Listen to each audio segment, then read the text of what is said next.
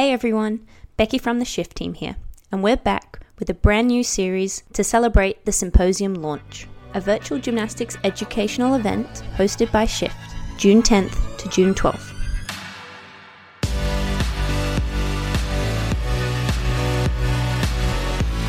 Introducing the Shift Symposium's guest speakers, Nick Ruddock. This week's mini podcast episode is another of the 2022 Shift Symposium's guest speakers, Nick Ruddock. Nick is a high-performance consultant who has worked with over 22 nations around the world from club level all the way up to Olympic level. He will be presenting on day 2 of the symposium, giving 2 lectures, one on front and back handsprings all the way through to layouts, and a second discussing everything you need to know about front and back twisting progressions. And I always think about, how we can be more efficient with our time. Think about a Formula One team. This is what I always think about. These are at the cutting edge of high performance. And think about a pit stop. Every single nanosecond matters about how quickly they can change those tires, get someone in and get someone back out again. And okay, that's at the very extreme end of the spectrum. But think about the accumulation of those 20-second, 30-second gaps throughout a training day, a training week, a training month, a training year. These are really where the competitive advantages lie, because when you go to high-performing environments and high-performing clubs, you'll notice that there isn't much empty time. If you watch one athlete instead of a whole group, you'll notice that one athlete is always moving. There's always activity. They're always doing something, so that's off the bar, straight to the chalk up, do an exercise, back to the bar. It's continuous. And I really encourage coaches to do that, to watch how one athlete works as opposed to just thinking there's loads of activity happening because there's a group. Yeah. It's really, if you've got 10 kids, of course it's going to look like there's activity. You've got 10 bodies, but just watch one of them and see how much one of those athletes is actually getting done. And it will paint a different picture most of the time. So, teaching them to be efficient, the bar never allowed to be free for more than a few seconds, not repeatedly going to the chalk bucket every single turn if they've only done a few swings, these kind of, I hate to use the word rules, but that's what they are. They're kind of, they're rules in place to make sure that you get the most out of that time. I think it's super important. I just find that, we all know that you've got to build a house on solid foundations, but most people are, they're trying to build the hot tub before they've even put the concrete down. They're thinking about let's get to the double backs and the exciting stuff and the release and catch. It's like your kid can't giant yet. Is the head in and the giants, are the arms straight? Are they shifting the wrist properly? Like all of these things, which are, okay, details, but they accumulate, they matter. And so, a massive competitive advantage, this one, in a day and age where actually no one's got any secrets, because let's be honest, everyone knows what everyone's doing. Sure. If anyone's got a drill, they want to share it. so everything's being shared. It's like we know what happens in every corner of the world. Technically, it's just easy stuff to access. So if that's no longer a competitive advantage, what is? I absolutely. Sorry, go ahead. No, I'm just going to say it's going to be these the things that have been around for ages. Being patient. It's ironic because it's like the best way of expediting learning is actually to go slowly. So rather than rushing early and then slowing down when they hit puberty and beyond, we're doing the opposite thing. We're going slow to start with in order to speed up later. And that's where I think it's a massive opportunity for so many clubs. So I've asked an athlete to do this and they've given me something else. Okay, cool. Right. What's next? What's the next kind of tool that I've got in my toolbox? And it could be something as simple as literally just saying to them, I loved what you tried to do right there, but on your next go, I just need a little bit more of X, Y, and Z. Okay. Sure. That to me is a very different way of packaging up me basically saying, keep your head down. But if you're just saying you threw your head back, keep your head down, look at the floor, over and over and over again, then of course, that's probably not going to work with the athlete. If you say, you know what, I love that. That was awesome. Just on the next go, just see if you can look at the floor for a little bit longer before you flip. Now, I've delivered that same information, but I've done it in a quite engaging way. I've told them that I love it, even if I didn't. Sometimes, tell a little white lie just to get them on board and create that rapport. But it's packaged up in a much better way, a way that's been received well. Now, if the athlete fails to do it again, which probably is going to be the case because, failure happens a lot in gymnastics, I'll just be honest with the athlete. I say, look, that wasn't quite what I'm looking for. Okay, come with me. Let's just do an exercise to make sure that you really understand what I want you to do with your head.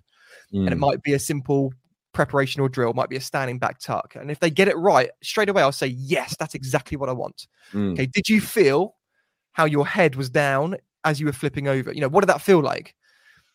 I'll be honest, Dave, it's not complex. It's just talking to them like they're human, and probably working a bit harder at it, because it takes a lot more energy to do that than it does for me to just say, your head was out, keep your head down. No, that wasn't right.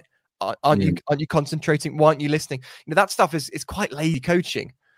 And me taking the time to nurture the relationship, do an intervention with the athlete, you think about the words that I'm using, it's harder. That's just the reality of it. It's harder. It takes a lot more conscious thought.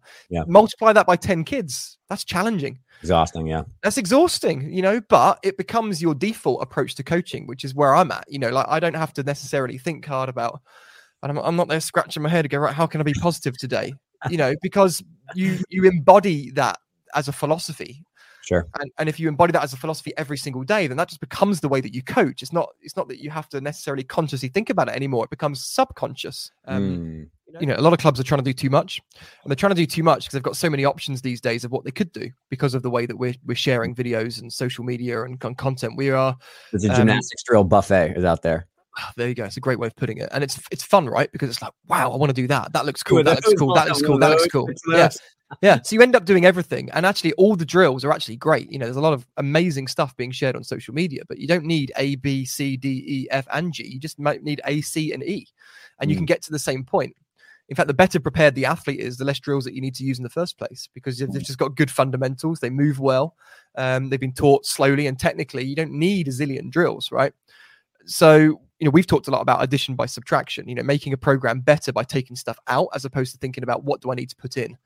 And that does seem to be the reality for me, for a lot of clubs that I travel and work with, and athletes. Like, they're just trying to do too much. And because of that, they do a lot of things at an average level, whereas they'd be better off, let's say, taking a third of the program away, even 50% of it, and working on that final 50%, but being able to raise their standards on it, because you get good at whatever you spend quality time on.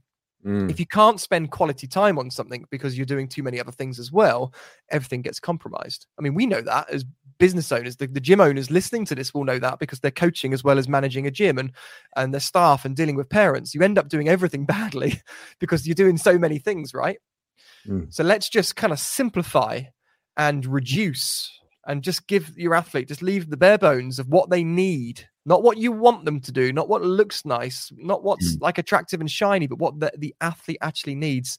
You'd be able to cut an awful lot of stuff out. And again, it comes down to experience, like knowing what a fluffy exercise is and what an exercise which is necessary. And when I say fluffy, I mean one that just looks cool, but it's just totally unnecessary. And the internet's full of them. Yeah. And unfortunately, as coaches, we tend to be magnetized towards stuff which looks cool. But the reality is you just don't need much of it. And I think actually a lot of people, they'll watch me coach and they'd be quite surprised about how basic it is. It's just like, well, this isn't complex. Yeah, it's not. The smarter you become, the more you simplify and the less stuff that you do. Yep. As opposed to when you're first starting out, you want to do everything. Do everything bad. Yes. Now, a Muhammad Ali quote that I'd like to share with you here, I think is a great one, is that it's not the mountain ahead that wears you out, it's the stone in your shoe. And I always think about that. It's not the complexity of the movement or the big double back somersault that's going to be the problem. Okay, that the athlete can handle. The stone in the shoe is their inability to be able to keep their legs tight. It's their round off, which isn't giving them enough acceleration to get to that part of the skill. There's normally these little stones that are just kind of holding us back, and it comes down to that remedial coaching again, that we spend too much time fixing stuff. All of these concepts, of course, are linked. So physical first, make your athlete strong, go slow at the start, and they will be able to go far on their journey afterwards. Yeah, we've got to have that knowledge of understanding what a high standard is, right? Clarity precedes mastery. But if you don't have the development, if you haven't had the personal growth to understand those things, then how can we hit that benchmark? If we don't know what it takes to win, or what gold standard looks like, we're never going to achieve it. And I think the reality is, and there are a number of reasons behind this, but a lot of coaches that want to be involved with high performance have never been in a high performance environment. They think about it, they dream about it, but they are in their four walls all the time. And that happens because of the way that gymnastics is. It's very time intensive. We don't have an awful lot of time to travel and to go to other places, but really that's what we need to do.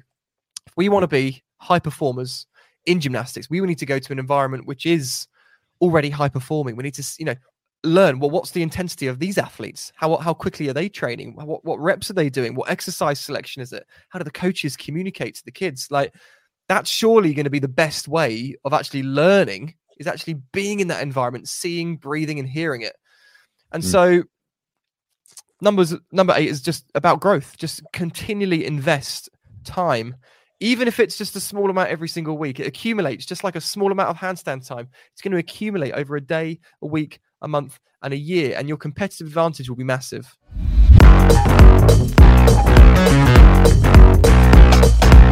Hopefully you enjoyed this mini podcast episode. A reminder that this is your final chance to get early bird pricing for the 2022 Shift Symposium, ending today, 31st of March, 11:59 p.m. Eastern Standard Time.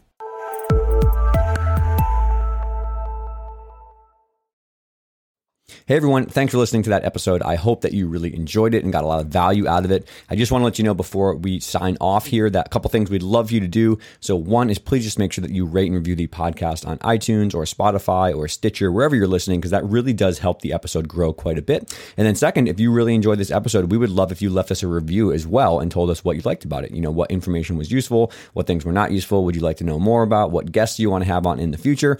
And then also, as you kind of go about your day, if you found something really useful, just toss it up on social media. We love to hear from people on Instagram or Twitter or, you know, all the different websites that they're using for social media. Facebook is great too. But yeah, let us know what you like, because honestly, the podcast comes from people who just tell us what they're finding useful. And that's how we create the next set of content. So yeah, tag us in the podcast or tag us online, whatever you're doing, and let us know what you think. Thanks.